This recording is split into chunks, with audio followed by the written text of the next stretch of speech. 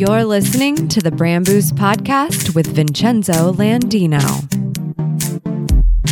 Good morning, Brand Boosters. Brand Boosters, I think that's what I want to call the listeners of the Brand Boost Podcast. Or maybe I should call them astronauts, because like Brand Boost, the original logo involved a rocket. You're like an astronaut, a digital astronaut. I don't know. Good morning, digital astronauts. That's what we're going with today. I have such an interesting story for you that I want to talk about in the podcast. But first, yesterday I had to go and buy myself new luggage. If anyone has ever had to buy luggage before, you know how much of a pain in the butt buying luggage is, and also how expensive buying luggage can be. I ended up with a Samsonite hard shell carry-on. I don't travel with check-in luggage. Usually I travel very light for up to 2 weeks. Over 2 weeks, I will look for a bigger bag. Usually I go with a duffel, but because of the time crunch and the duffel I wanted was not available, I opted for this Samsonite hard shell. And then seems like it's good, and we'll see how it works. It's a spinner, which I've never had one of those. Usually, like I said, I carry a duffel, so it goes on my shoulder, but we'll see how it rocks and rolls. Do you guys have any recommendations for a good piece of luggage, though? Because I don't know. I had to buy this one. I didn't have a choice. I broke my last luggage. For any of you that follow me know that I broke my last two luggages or duffels on the last two trips.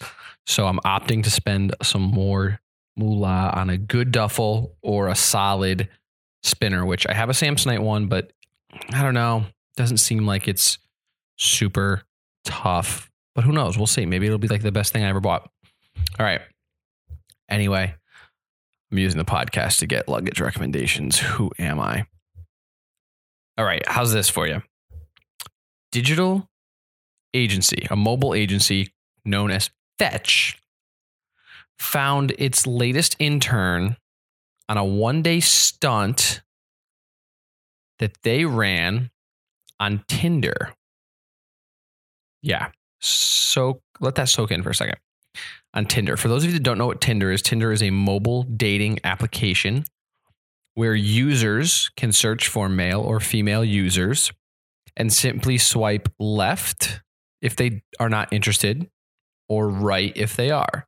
If both users have swiped right on each other, it opens up a conversation. It allows you to converse. You don't know if somebody's swiped right on you, so it's completely by chance. I have been a user of this application, and it's wonderful for what it is. As vain as it may be, it works. Apparently, though, this agency, their New York office, set up a Tinder profile to find potential interns within the app's roughly 50 million users, and they skewed about 18 to 34 years old. And they did this in January. And of course, we're just hearing about it on April 6th, 7th. They turned on their profile to match people in the New York area, and they asked them to send their best pickup line. Resulted in some funny one-on-one conversations with folks who really didn't read the profile, because what they did do is they put a very attractive woman in the one they delivered in the female's profile, and they put a very attractive man in the male profile. So there was a male profile and a female profile, because what the app does is as someone searching, you can search for male users or female users. So they did this by creating two different profiles. And again, like the female they chose is absolutely stunning. And the gentleman is a very good looking gentleman as well.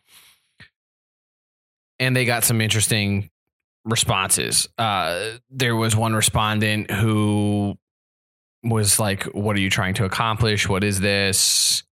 Oh, okay. You guys are looking for an intern. I'm not interested, but if you have any cute interns looking for a date, I'd be all ears. They found a candidate. His name was Sam White. He's a 22-year-old who's helping the shop now with video editing, campaign tracking, copywriting, and social media. They're now considering a second Tinder-based campaign to find other interns. CEO James Connolly of the agency said, "Enthusiasm and willingness to learn, as well as capacity with the latest tools and apps, are key." Our CEO, the agency said this about the CEO. "Our CEO, James Connolly, never went to college and built Fetch from the ground up. So part of our culture is unearthing talent through untraditional means." Sam White, the intern they hired, said he wasn't looking for an internship on Tinder, but he knew his natural talent with marketing was more present than his natural talent with dating. So what was his pickup move? Well, I will drop the screenshot in the show notes, but here's basically what it was.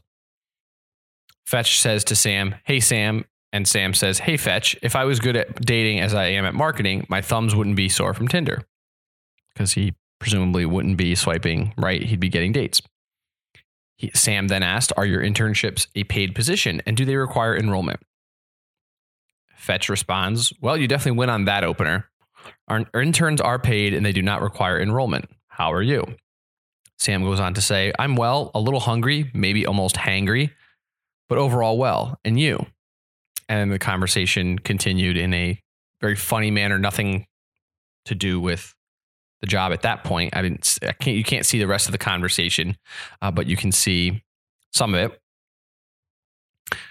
In total, Fetch matched with 270 potential applicants, 150 men, 120 women. The agency spent 3 weeks talking to them before whittling the competition down to 5 in-person interviews. They said that men were definitely more engaged using the app and conversing, whereas females tended to be more reluctant to match or chat as much. Again, from user experience, that could probably be from being a little nervous over being catfished or not knowing who you're talking to. Could be kind of creepy. So I completely understand that.